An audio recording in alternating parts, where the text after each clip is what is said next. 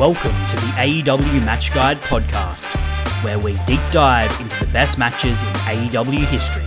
Brought to you by the Social Suplex Podcast Network and your host, Sam Brown.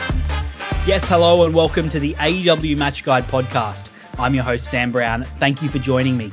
Every week, alongside a special guest, I take an in-depth look at one of the best matches in AEW history, taken from the definitive AEW Match Guide, as ranked by over 30 wrestling commentators from around the internet wrestling community.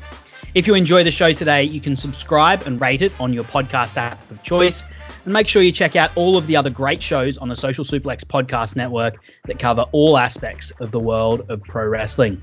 My guest for today is a podcaster, writer, and born contrarian, Ray Cash from the Outsider's Edge on the Chairshot Radio Network, and we're looking at Proud and Powerful versus Best Friends in the parking lot fight from Dynamite on the 16th of February 2020. How are you going today, Ray? Good, man. You're good at that. Thank you very much. I've been rattling it off for the last 10 weeks or so, so it's starting to get ingrained. Eventually, I won't have to read it, hopefully. You're more professional than I've ever been, and I've done this 10 years. So good on you. Oh, well, good to hear. Now, Ray, I want to get straight into it because you're never one to mince words.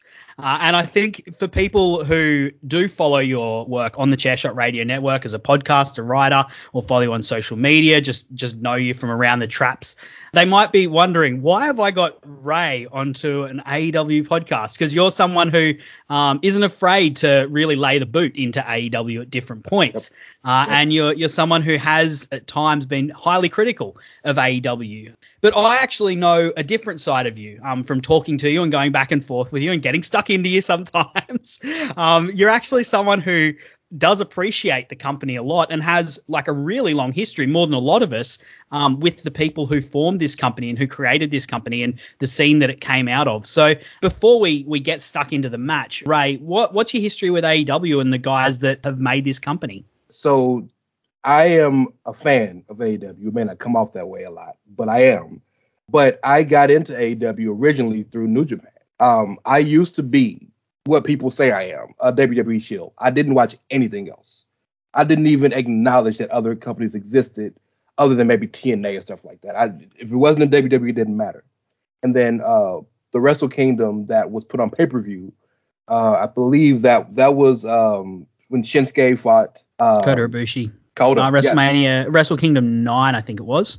My man, that's it. That's the one. And it was Okada versus Tanahashi, I think, the first time. Yep. And opened my eyes. I was like, what have I been missing? Why have I not been watching this? And so I kept up with New Japan ever since then. And of course, I started watching wrestling right before the Attitude Era started. So growing up as a kid, of course, I'm a huge NWO fan, which led me to enjoying Bullet Club. And so I always enjoyed, we make a joke on our show that we give all deference to the Tongans because Tongans and Samoans are I give all deference to them in wrestling parlance. Look, we do on this show as well. I don't want no smoke with the Tongans or Samoans. No smoke whatsoever. Whatever you tell me to do, I will do happily. But that's when I first learned of Kenny and the Bucks. You had heard of the Bucks over the years. But that's when I really got a chance to really give them a chance. I have a love-hate situation with the Bucks, but in terms of Kenny, Cody, and Hangman, I had been big fans of from the very beginning. Loved everything they did. Was gonna go to the Supercard where Cody and Kenny fought. I had tickets for all that. I just didn't end up going. I ended up selling them. But yeah, so big fan of that situation. And being the Elite, didn't miss episode, transitions in AEW. And of course, you have excitement for another wrestling company of scale. Yeah, absolutely. And yeah, as I said, you're someone who hasn't been afraid to mince words. But I hope that as people will be able to see as we dig into this match, it actually comes from a place of passion for you. You want excellence from this company. And so you hold them to a high standard. Yeah, man. I this may sound crazy, but I hold people to what they say. And so that it bothers me when I see the people who are in charge of this company, Tony Khan and all the EVPs and whatnot, and they say these magnanimous things first and foremost, they don't have to say anything for us to like them. They're an alternative. The wrestling product is fantastic. You don't have to big it up and like make up stuff to make us watch. We care already. But the things, so many things have been said over the years that have turned out to be untrue or just like peppering extra things to make it sound better. And like that bothers me as a fan because I don't need that. I just want you to be real with me. But that's a completely separate issue I have from the product. I really can't criticize the product other than like some nitpicks. But the product's fantastic. The product largely is better than WWE's product on a regular basis. Look, I don't want to. It'd be lovely to get stuck into it. We will have to at some point down the line. We'll flip it on another day. Maybe we'll do that on the outside as we can get a bit more loosey goosey. But I got a format, damn it! I got a format that the people have come here to listen to. Yes, sir. So let's get stuck into the match. Let's talk about Proud and Powerful versus Best Friends. And as we always do, let's give the match its flowers. Uncle Dave, Big Puffer Dave, he gave it 5 of the big ones. It was the first match of the empty arena era to get 5 stars from Dave Meltzer.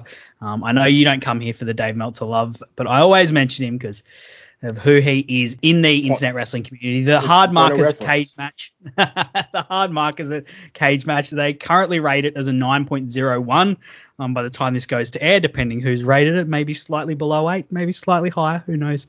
And on the definitive AEW match guide, which doesn't change, we ranked it 7th when we tallied up the best matches from the first 2 years of AEW.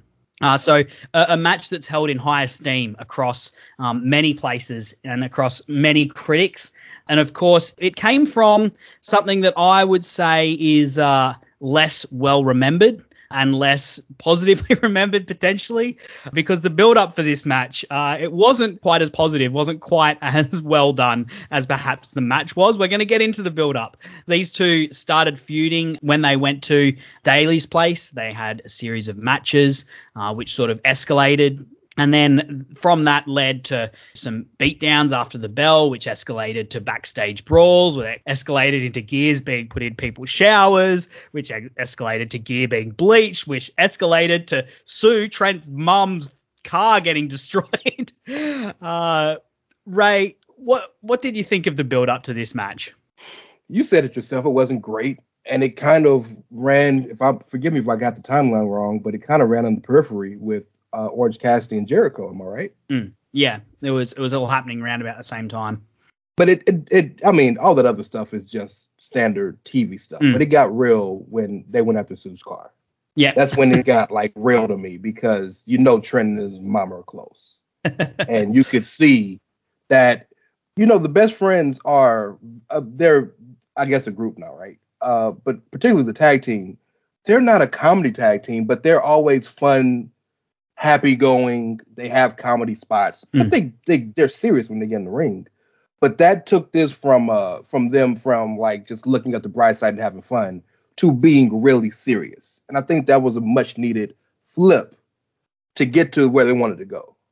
Okay, so you're saying that once that part happened, that's when you emotionally engaged with the story. A little more, yeah. You kind of you can sink your teeth into it once. I mean, we've seen all these pranks and stuff happen, right? Didn't the Usos, right? Didn't the Usos make fun of Dax and Cash for shaving their backs? Yeah, like stupid stuff all the time. Yeah. But when it touches a family member and it's something you'd be like, oh, all right, they pissed now. Then you're like, okay, what's about to happen next? And that's when I think I really jumped into it. See, look, for me personally, I did not emotionally engage with this storyline at all. Like one bit. Even when that stuff happened, it didn't engage. It was just, I don't know, it just felt like a feud that was going on and on and on. I think by the point that Trent's mum was involved, it had just become something that was, this is the Best Friends and Proud and Powerful segment again this week. So it was something that I was like mentally checking out for potentially, and so wasn't, engaged with it because it had just been, a really bog standard thing of like, oh, we're going to fight backstage this week. Oh, we're going to take someone hostage this week, or we're going to put someone's bags in the shower this week. Like, I don't know. It was week in, week out, just wasn't engaging me. And the matches I didn't think were anything to write home about either. So I don't know. For me, until this actual match happened, it was just not something that I was engaged with at the time. And which, you know, it was a funny time looking back on it. It was a time in the AEW's history where they were kind of spinning their wheels a little bit, because Double or Nothing had happened. They'd had the specials that they did after Double or Nothing. And they were I think they were spinning their wheels waiting for things to change with the COVID situation.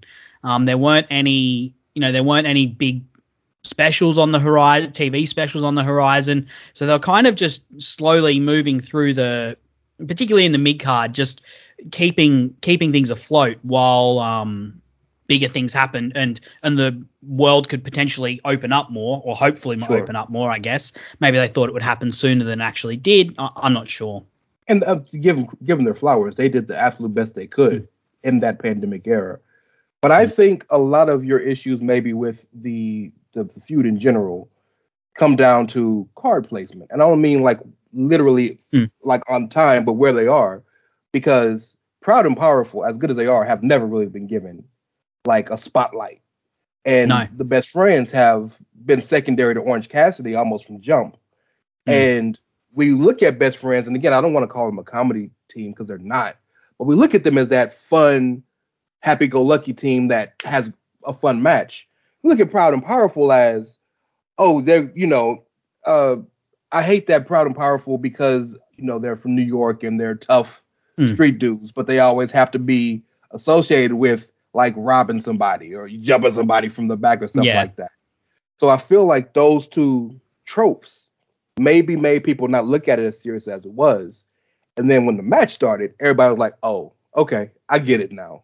So maybe that's what it was. I think you're right that card placement probably had a large part to do with it, because this was at this point in the tag division. This was when Kenny and Hangman were the champions and leading into FTR becoming champions. So the focus in the tag division at the very top was very much like the Young Bucks, Kenny and Hangman, and FTR. And that was very obvious that those three were the three teams at the pinnacle of the division. So it was like the mid card of the tag division, which in AEW, I think they actually, one of the promises they have lived up to is making tag team wrestling like a main event feature and a big attraction of what they do. But even so, like the mid card of the tag team it's not something that that you're like waiting on the edge of your seat to see every week, I guess. And part of it, is, as I said, I didn't engage with the content. I do think getting Sue involved, and as we'll see in the match, it actually pays off incredibly. And it's become a feature of their act, which is beloved now. So, it was a great call to do that. And as you said, that was when you engaged. I'm sure there's other people out there who are the same as you. I'm just speaking from my perspective. And the actual match that we're talking about, that was set up when Proud and Powerful refused to apologize for destroying Sue's car. And that's when this backstage fight concept was put forward, and it was said this is what they were going to do. Before we get into the actual match itself, did you have anything else you wanted to say about the build? No, you're spot on. Also, one thing we can say, as we'll see when we get into the match, is Sue is a superstar. Yeah.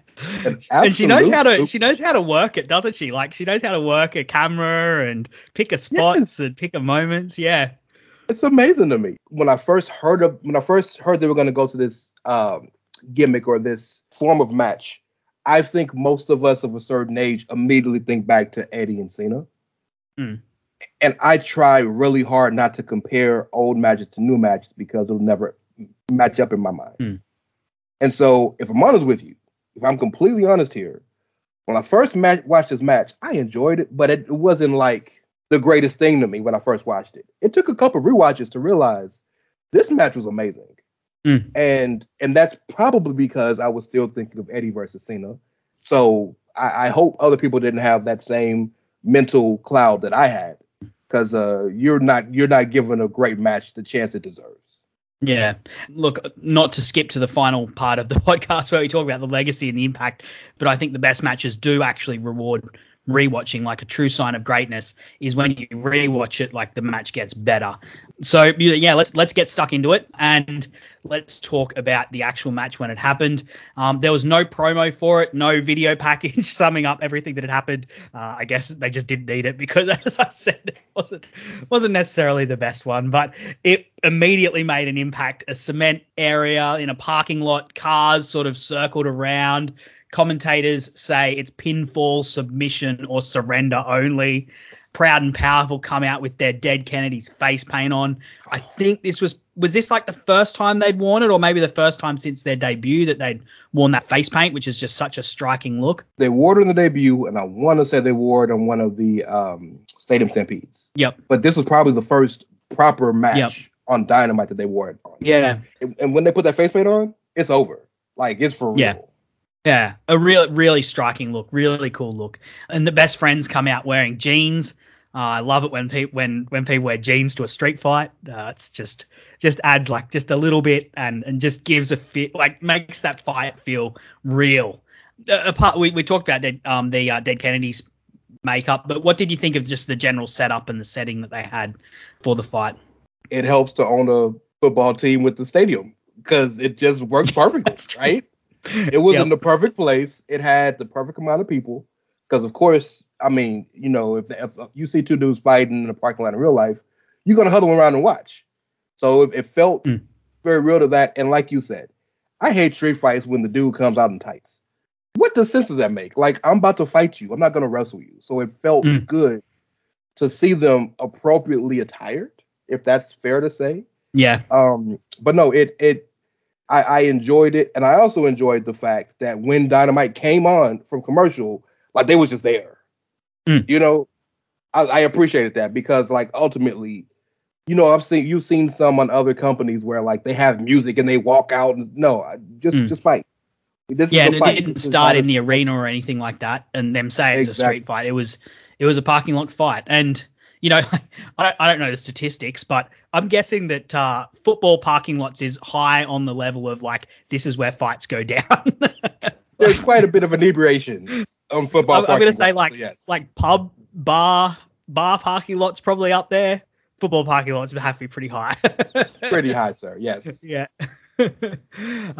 Look, the two teams immediately start brawling. Ortiz rams Trent into a car, and JR, fantastic line to start things off. That won't be the last car that gets dented.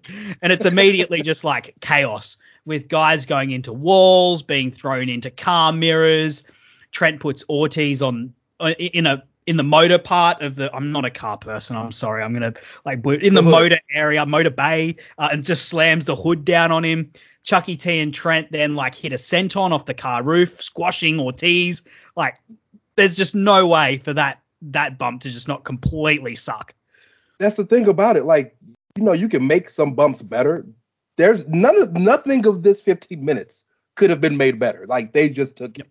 Yeah, it's cement, metal, glass. Like, this would have been one you'd wake up the next day hurting. Man, there's a spot right after where I believe it's Trent. No, it's Ortiz, I think, that catapults Trent, or maybe I got it flipped. Where you know how you do the little catapult and they flip to the corner. He does that underneath the truck, the bed of the truck. Like, that made me audibly say, "Oh my god!" Yep, because. Yeah, this is a thing with sharp edges potentially. And one of the things I wanted to bring up early on, I think it's worth talking about the extras that they had around. They aren't just cheering and they're shouting one-liners. Brandon Cutler, I think, is the MVP, the unheralded MVP for this one. He's just yelling quite a bit. And when they get out the plywood, he's going, yeah, that's what I'm talking about. How much do you just love the extras in this match? They give it the background it needed. Yeah. So again, good wrestling makes you kind of revert to other things in your life, right? Or good entertainment, rather, I should say. This really felt, what suspension of disbelief is the word we use, the term. This really felt like, man, if these dudes wasn't working right now, they would be fighting. It felt like a real fight in a real parking lot. And that authenticity I think is what lended itself to the match and made it better. Yeah, and I think like adding to that authentic feel is just how chaotic it is. Like there's a bit where Trent like throws a 2x4 at Ortiz and it bounced back and like hits him in the face. Just like it cut him. He was cut over the eye. Yeah. And you know, like Santana pulls a tire iron out from a mud flap. Later on, Ortiz gets a shovel from the back of the ute. I love how organic it feels. Like they're using weapons that suit the arena that they're fighting in, which is, you know, they're not pulling out chairs and stuff. I really like that. Yep. And man, when Ortiz threw the sledgehammer at Chucky, I gasped. Like, yeah, it's hard to get this old contrarian, if you want to still call me that, to like really be like, oh my God, like really get into it. And this match had me concerned for these guys' safety. Yeah. Yeah, like, so Santana gets busted open. Like, what a cool look. The dead Kennedys makeup, the black, the white, and the red. It's just, like, such an iconic, cool look. And as you said, like, Ortiz throws a sledgehammer and Chuck dodges it, like, last-second stuff. If he didn't dodge, it's hitting him square in the forehead. And it goes, and it's a real sledgehammer. Oh, yeah, it goes, like, bang, into the window shield. That's like a real sledgehammer into a real car window shield. Yeah, Chuck and Ortiz then like brawl on top of the car. Ortiz suplexes Chuck onto the roof, landing like on the glass window. And it's just like the way that it breaks. This is like isn't sugar glass. No. He even turns over and you could see the glass in his back. Yeah. It's not like the sort of easy break glass that wrestling companies will use sometimes, which, I mean, I've never taken a bump onto it or touched it. I'm sure it still sucks, but like real glass, it takes a lot to break a real plane of glass and it cuts like hard. Yeah. And there's just like this brilliant image of Santana with the dead president makeup with like blood just dripping down his face from his forehead. I just cannot speak more highly of the atmosphere and the aesthetics of this match. Yep. These are the types of matches that make you appreciate what these guys put on the line for us. Because this was, by and large, it wasn't a random match in Dynamite, but in the grand scheme of things, it's just a random match in another episode. And they gave their all. They put their bodies on the line for this, and that spot is one of those that you think of where you're like, you don't feel that in the morning. Yeah, Excalibur makes a great point in commentary. He actually brings up what we've kind of been talking about. He brings up the point that the angles that they're hitting things at are not normal for wrestling, which I thought was really interesting because, like, we watch wrestling obviously, and within the like the kayfabe, the suspension of disbelief aspect of it, like we know these people trained to give moves, but also trained to take them in a way that like minimizes their impact potentially, or like mitigates the impact somewhat. But it's like a really great moment to bring that up because he's like, these guys, you can't train to hit the angles that these guys are hitting right now. So it's like an added level of brutality for it. So yeah, really great call by Excalibur. And I mentioned JR earlier as well. Like the commentators are really hitting well in this match. They run their job. Yeah, absolutely. And there's just, as we've said, really heavy shots back and forth by both teams. It's a seesawing sort of style of match through guardrails, using weapons, breaking sticks of wood. The shovel, the what was it? The snow shovel that they hit. They hit best friends on the back with it, and you can see it crumple up. Just Yeah, I think I'm happy to say though that Trent takes like the worst bump of the night, and it sort of is a bit of an escalation point for the match. Like when it's heading to the end of the match is when Trent gets powerbombed on the roof of the car, which makes a huge dent, and then slammed into the windscreen. Like we talked about the glass, how gross it is. And by that point, he doesn't even have a shirt, so the shards are sticking out. It's just tearing up his back, and he like slides down a little bit as well. Is that one of the worst bumps you've ever seen, Ray? Like just from a gruesome kind of gross perspective? Yeah, just, if we're not talking like throwing somebody off a scaffold or something, just a regular bump, that's one of the hardest you could take. Yeah. Yeah, man. Oh, and glass spots always make me cringe. So to take the power bomb and then go through the windshield oh man. Yep. And at this point, like Santana and Ortiz, they kind of, it's like they look at each other, really cool facial expressions, you know, with the makeup we've talked about, with the blood, and they look at each other like this needs to end here. And I think it's underrated how much they radiate tough guy energy, because like we watch wrestling, right? And we know that everyone in it is tough. Anyone who wrestles has an insane pain who wrestles at that level has an insane pain threshold, could probably beat the absolute crap out of you or I and most people that are watching. Like that's just a fact. But there's some performers that just have an energy to them that makes that feel even more authentic. Like, you know, I think the ultimate example is Eddie Kingston, right? But 100%. You know, Santana Ortiz, they're like a smidge behind him. You know, it's got to be the New Yorkness of them. Yep. It's got to be because both of them were very open about being from New York. They exude it in the way they walk, the way they talk, the way they dress, the way they wrestle. And even if there's one thing you know about New York, and you're from Australia, I don't know if you've ever been to New York. I have, Oh, nice. Okay. The one thing you know about New York, if you've never been there, is it's pretty tough if you live there. Yep. So it's an intense atmosphere. Like there's a tense atmosphere. So I live in a town that's like north of Sydney. It's about 2 hours north of Sydney, and it's got about 1 million people in it. But it feels like it's got a really laid back, almost a country vibe to it. But when you go to Sydney, and you can feel everyone there is like slightly tense. And just the energy in the air is different. And I loved going to New York, right? Like I had a fun time there. But you can tell like the energy in the air is just thick with that atmosphere. And if like I was there for a good time, so like I'm on holidays, I'm spending money, I've saved up for it. But like if you're in that atmosphere and you didn't have much money and you had a crappy job that you didn't necessarily like, and you know you maybe had family problems at home, it would be a really shitty place, and it would breed like just really tough people, and people with like a lot of scar tissue. 100%. And the crazy thing about New York is it's the biggest city in the country by far, like 10, 12 million people or something crazy like that. But it's not big in terms of wide. So they just keep piling on top of each other, on top of each other, on top of each other. So just imagine if you're in an elevator with too many people and how that makes you feel. That's them every day. So yeah, I get that attitude that comes from them. And those New York wrestlers tend to be able to use that to their advantage in situations like this. Yeah. And that tough guy energy you said with Proud and Powerful, it's not fake. Yeah. It is all authentic.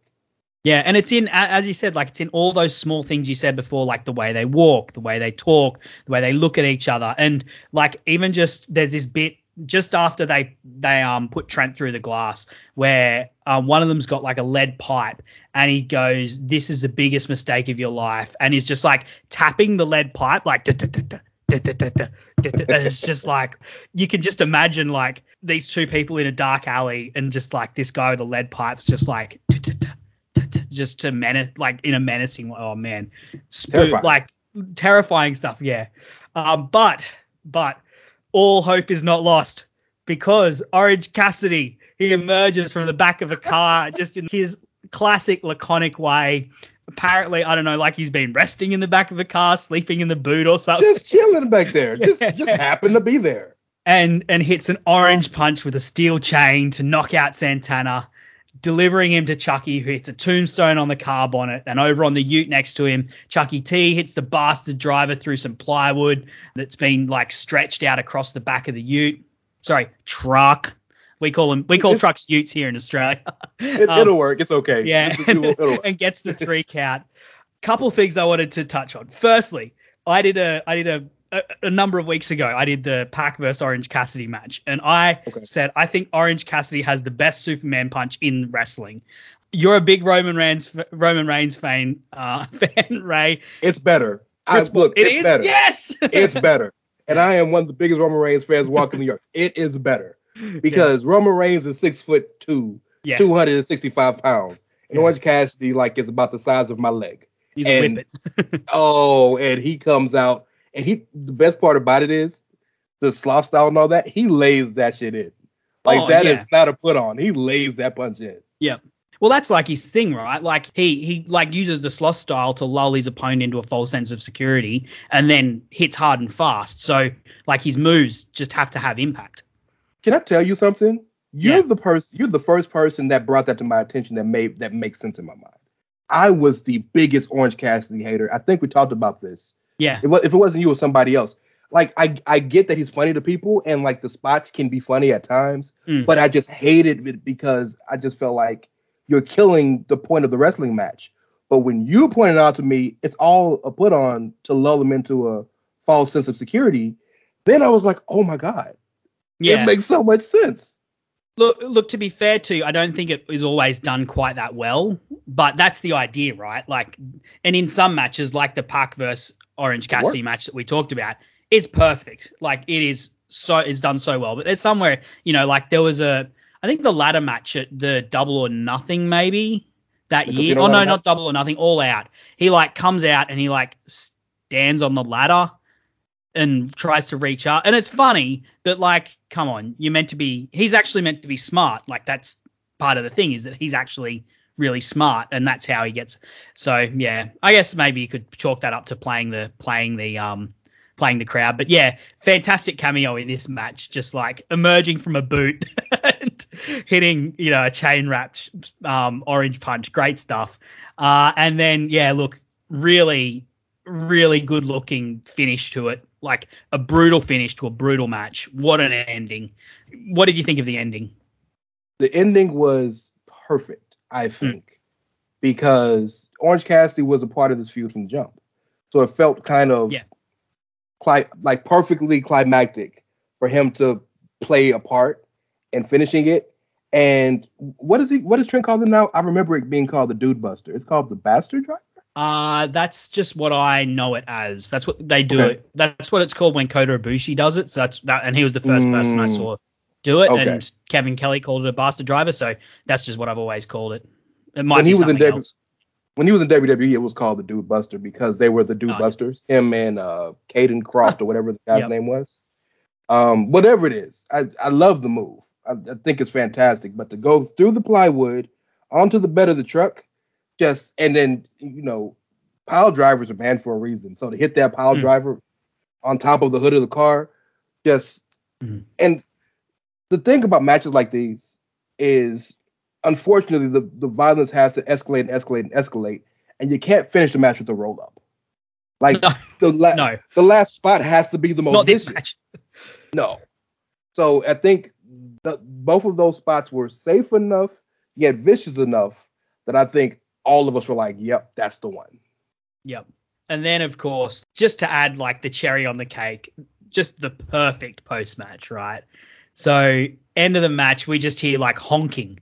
And the best friends stumble over and the camera just follows them so perfectly. It reveals Sue in a new van. The Proud and Powerful destroyed her old one, but she's got a new one now. Comes up, hugs like a bloodied up glass infused Trent. OC like jumps in the front. He's riding shotgun. Chucky T and Trent in the back, riding off into the night, only stopping for Sue to put a hand out and flip the bird to the camera. One of the great endings to a wrestling show in the history of wrestling, right? Like her giving the finger as they drive off into the night. Perfect. Is this the most wholesome middle finger that's ever been given? Gotta be. It's gotta be. It's gotta be.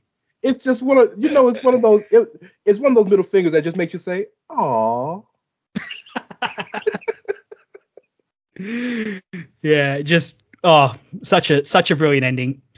Ray, this match is like 10 minutes. How wild is that? That's the best part of the match. It is so compact, and it's so. I know that these epics we've seen over the years are 20, 30 minutes, and they're great. But it's something to see a match that's this good, that is so digestible. It's so easily digestible that you can watch it in one sitting and keep it moving, and then it's good. And I think that helps the fact that why it's so good. One of the things I'm curious to ask you is like what extras you picked up on a rewatch. Because for me, like, obviously I was blown away by the action. I think everyone was at first. But the thing that I picked up on my rewatch was how great the character performances as well were from both performers. We already talked a lot about Santana and Ortiz and like the energy that they have, but there's just like some really small stuff that the best friends do as well. Like Chucky T gives this it's really subtle, but it's like this relieved smile when he notices Sue in the car. It's like when he hears the honking, it's like, oh, fuck, is this Jericho, Hager, and Sammy? Like, are we just about to get beaten up again? But no, it's Sue, and he's just got, it's not overdone, but it's the kind of smile you'd have like after you've been in a fight like that and you've just you've just got on a 10-minute sprint, you've emptied the tank and you're like, oh, thank goodness. It's just like such a wholesome moment, but just so subtle as well. What did you pick up on the rewatch? Because you mentioned that like your opinion of this improved a lot on rewatch. Mm-hmm. The two things that caught me the most, we've talked about it a bit. One of them was the crowd. I didn't pay attention to the crowd the first time. They were just periphery to me. And then to see the reactions and how their reactions helped the performers and things like that, that really like improved. Because we all know a great crowd can make a great match epic, or a bad crowd can make a great match mediocre. Well, this crowd helped the match. That was the first thing. And I say crowd, the 20 people. The extras. Yeah. The extras. And the second thing was, you pointed out perfectly, was the facial expressions and kind of the expressions between each other between spots. The one with Ortiz when he grabbed, or I believe it was Santana. No, one of them. I can't remember which one it was. But when he grabbed the pipe and was kind of tap, tap, tap, and he was like, oh, you gonna get it now. And he had that face that almost was Joker-esque. Like, I got you. Yeah. I didn't notice that at first because I was just looking at the spot. And then you see the motivation behind the spot. And I had time to think about it. I really feel like, in kayfabe, of course, that before the match started, that these dudes came and placed these spots here, the tire iron and the lead pipe. Like, I'm gonna need that in this fight. Yep. And so when he pulls it out and you see that look on his face, it's almost like, yeah, I planned for this. Now you got to see me. And that just adds it to me. And I know that's all in my mind, but that just makes it that much greater to me.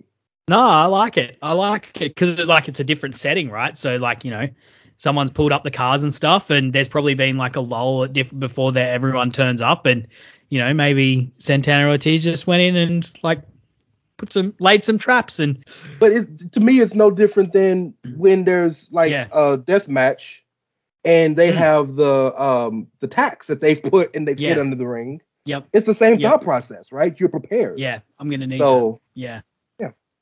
No, I like that. I think that's a cool aspect to think about as well, like to sort of think about what we don't see, I guess, in the lead up to these sorts of things.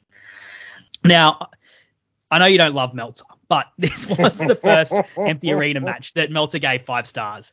And as I said, this is like a really beloved match, and a really well thought of match. What do you think sets this apart from the empty arena matches that came beforehand that like just had this one sticking above? Surprise.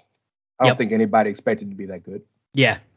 I think that's the biggest. Yeah, I agree. Because like, as I said, like the build up to it was pretty mid to use a term that's, pretty fitting of it. It was, not something that people had a lot of, or at least myself had a lot of emotional investment into, but Dave has a history of giving matches higher grades when they surprise him. So I think this match just surprised him and a lot of people with how good it was. Yeah. I think as another factor that could have been into it is just like the different setting, because by this point we're all pretty sick of, even though like I think AEW did what they could, all the companies did what they could, and I think it was a masterstroke for AEW to use the extras the way they did. And of course, everyone copied them.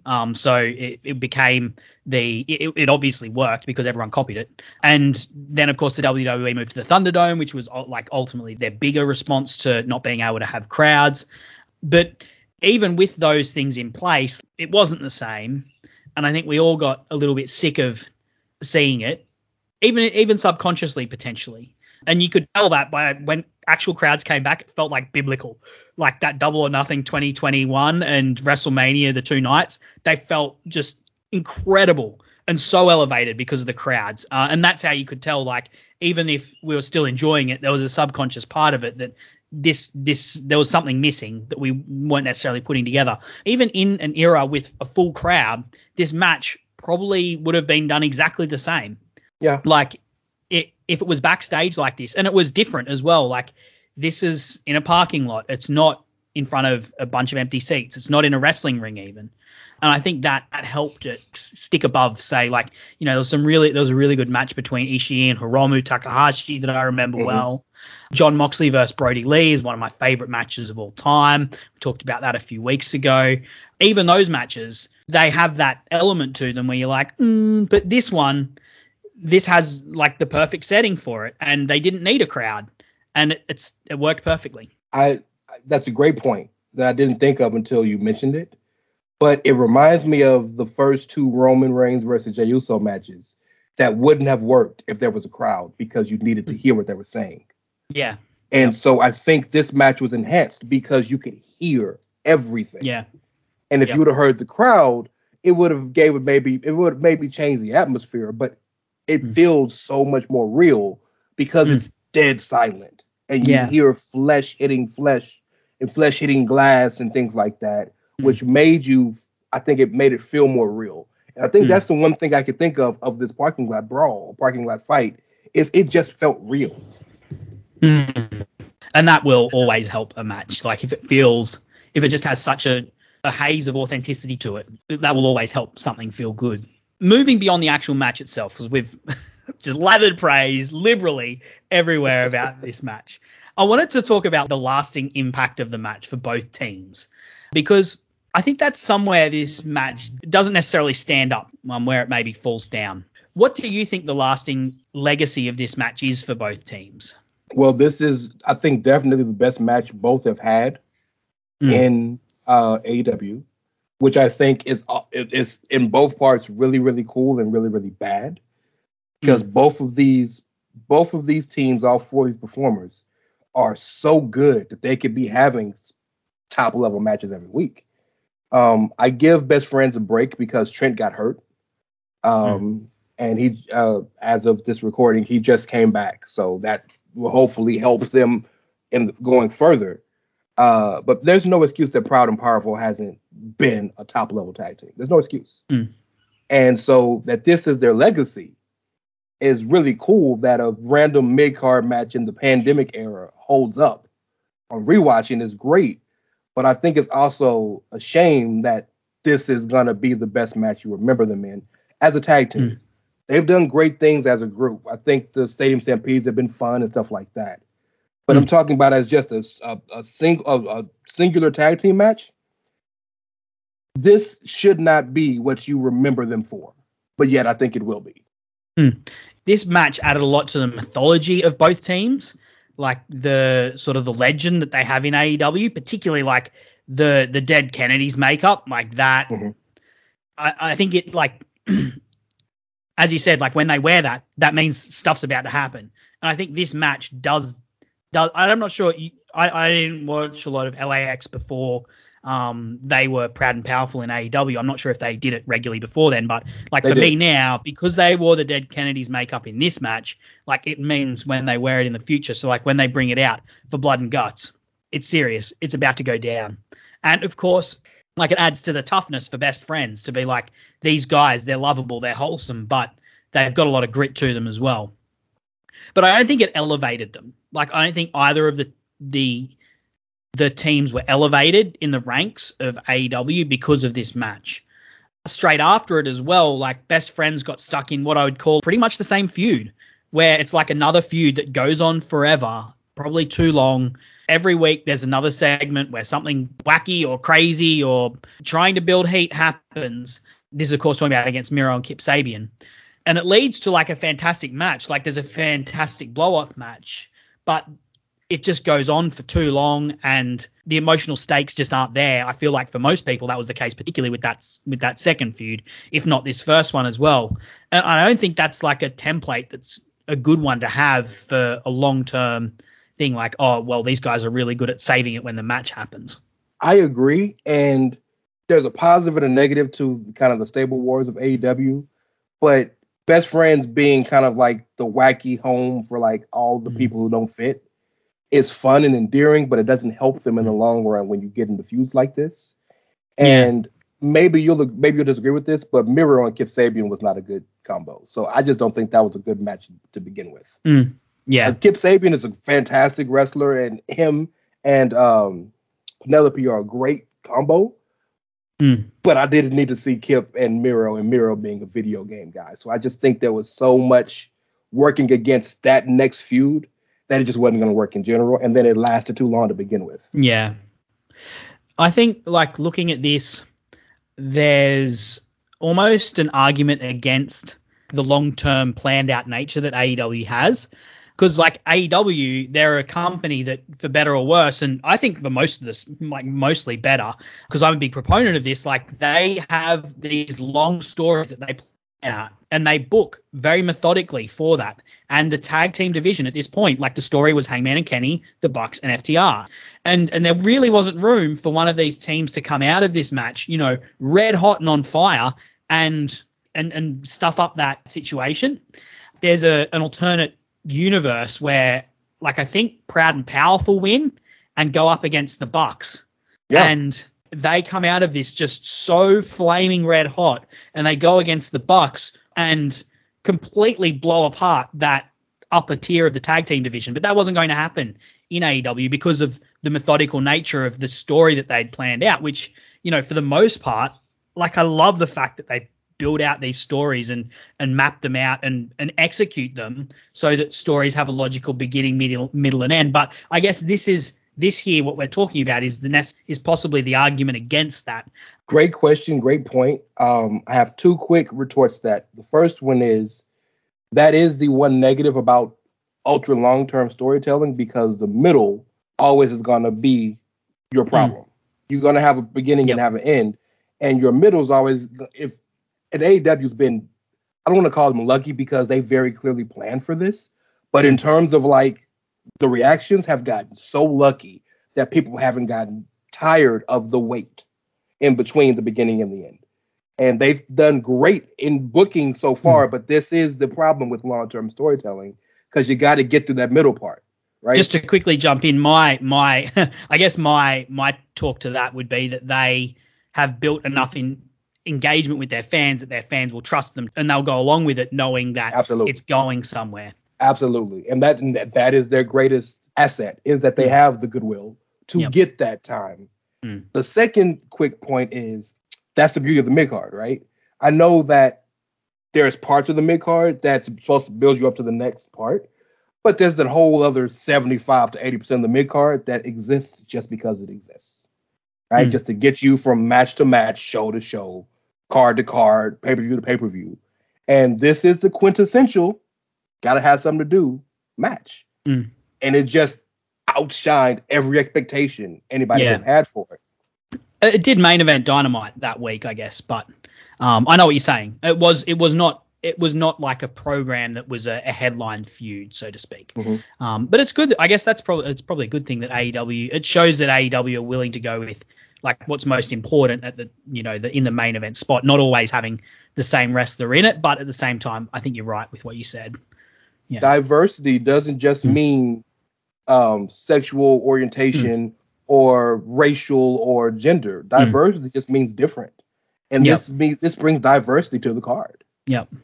I've got two more questions. One quick one, which I'll leave till last, and just one that's like a more of a broad overview. AEW's done like a lot of really violent matches.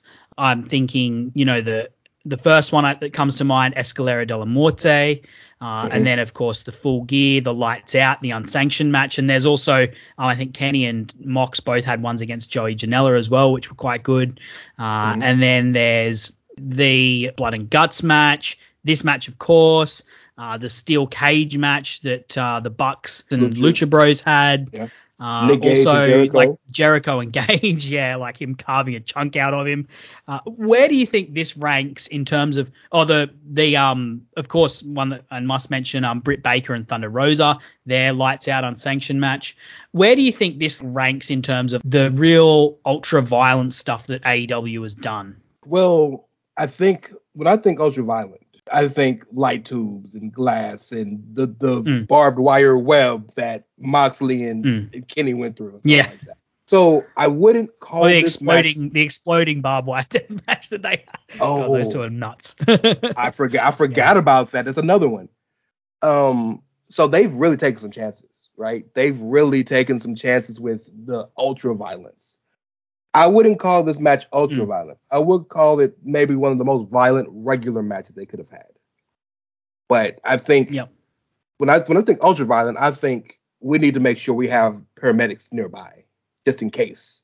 Yeah, and that's what I think of when I think of Gage and Jericho. What I think of when I saw Moxley versus Kenny both times in both of their hardcore matches. What I think of when you saw Britt versus Rosa, stuff like that. Yeah, by ultra violent, I think I more mean like it's something that they're able to do because of they're not rated PG, right? Like they aim at an older audience, whereas the WWE aims sort of more broad audience, including children. So they can do an elevated level of violence. I think this match would fall into that category. And I'm just trying to categorize it amongst all of those. Because for me, I think it's right up there, right? But the Britt and Thunder Rosa match, I think, is probably like a hair ahead because of just the fact that they had women do this insanity and the passion and fire and grit that those guys showed and the character performances in that match was incredible. The match I talked about last week, and we mentioned Moxley versus Omega, the exploding barbed wire death match. I love that match. I think that's brilliant, and that's a hill I'll die on. I won't relitigate it because I just spent an hour and a half talking about it last week. It's a great match. It's a great match for 99% of it. Yeah, and I love that cage match as well that the Lucha Bros and Young Bucks had.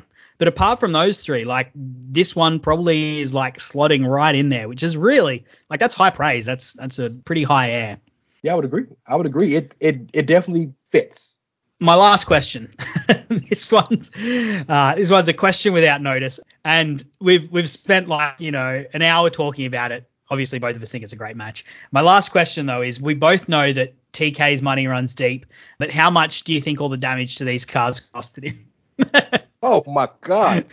50 to 75K, maybe 100. So, that's pocket money for him. Like that's nothing. Oh yeah. No, that's lunch. That's lunch money. Anyway, Ray, look, I've really appreciated having you on here. It's been a blast. This is a fantastic match to talk about, and I've really enjoyed rewatching it and chatting to you about it. Do you have anything more to add? And if not, just tell the people where they can find you. I just want to say first and foremost that you and I have been going back and forth. We've been in each other's periphery for years, back to Lords of Pain or Wrestling Headlines. Just a pleasure. Yeah, you're one of the first people to comment on my columns there, actually. I really appreciated it. So, yeah, I wouldn't be here without you, probably. You were a really good writer, and you're an excellent podcaster, and it's been my pleasure. And it's been my pleasure to have our run-ins and our back and forths and our DMs and whatnot. I enjoy our conversation. And I thank you for thinking of me for this, because you didn't have to.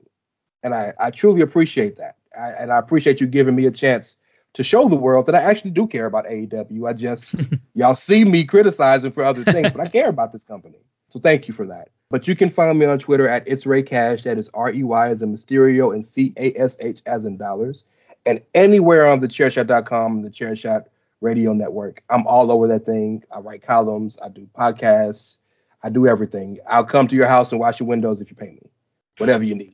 I've got nothing to say after that, Ray, except that, look, as I said, thank you.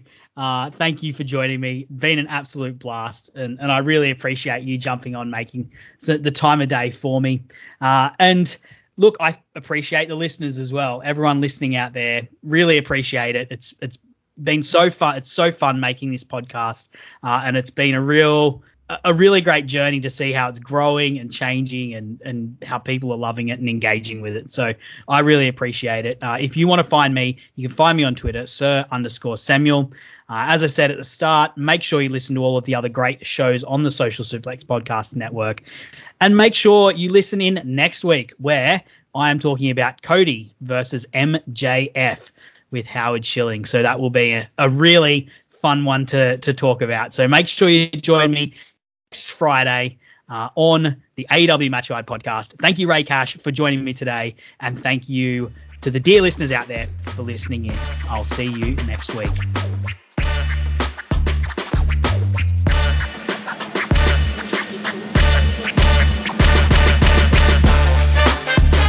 Thanks for listening to the AEW Match Guide podcast. If you enjoyed the show, then you can subscribe on the podcast app of your choice so you never miss an episode. Also, feel free to let me know on Twitter at Sir_Samuel. I'd love to hear from you. The AEW Match Guide podcast is brought to you by the Social Suplex Podcast Network, where you can find many other fantastic podcasts discussing not just AEW, but all parts of the world of professional wrestling. Looking forward to seeing you again next week. I'm Sam Brown.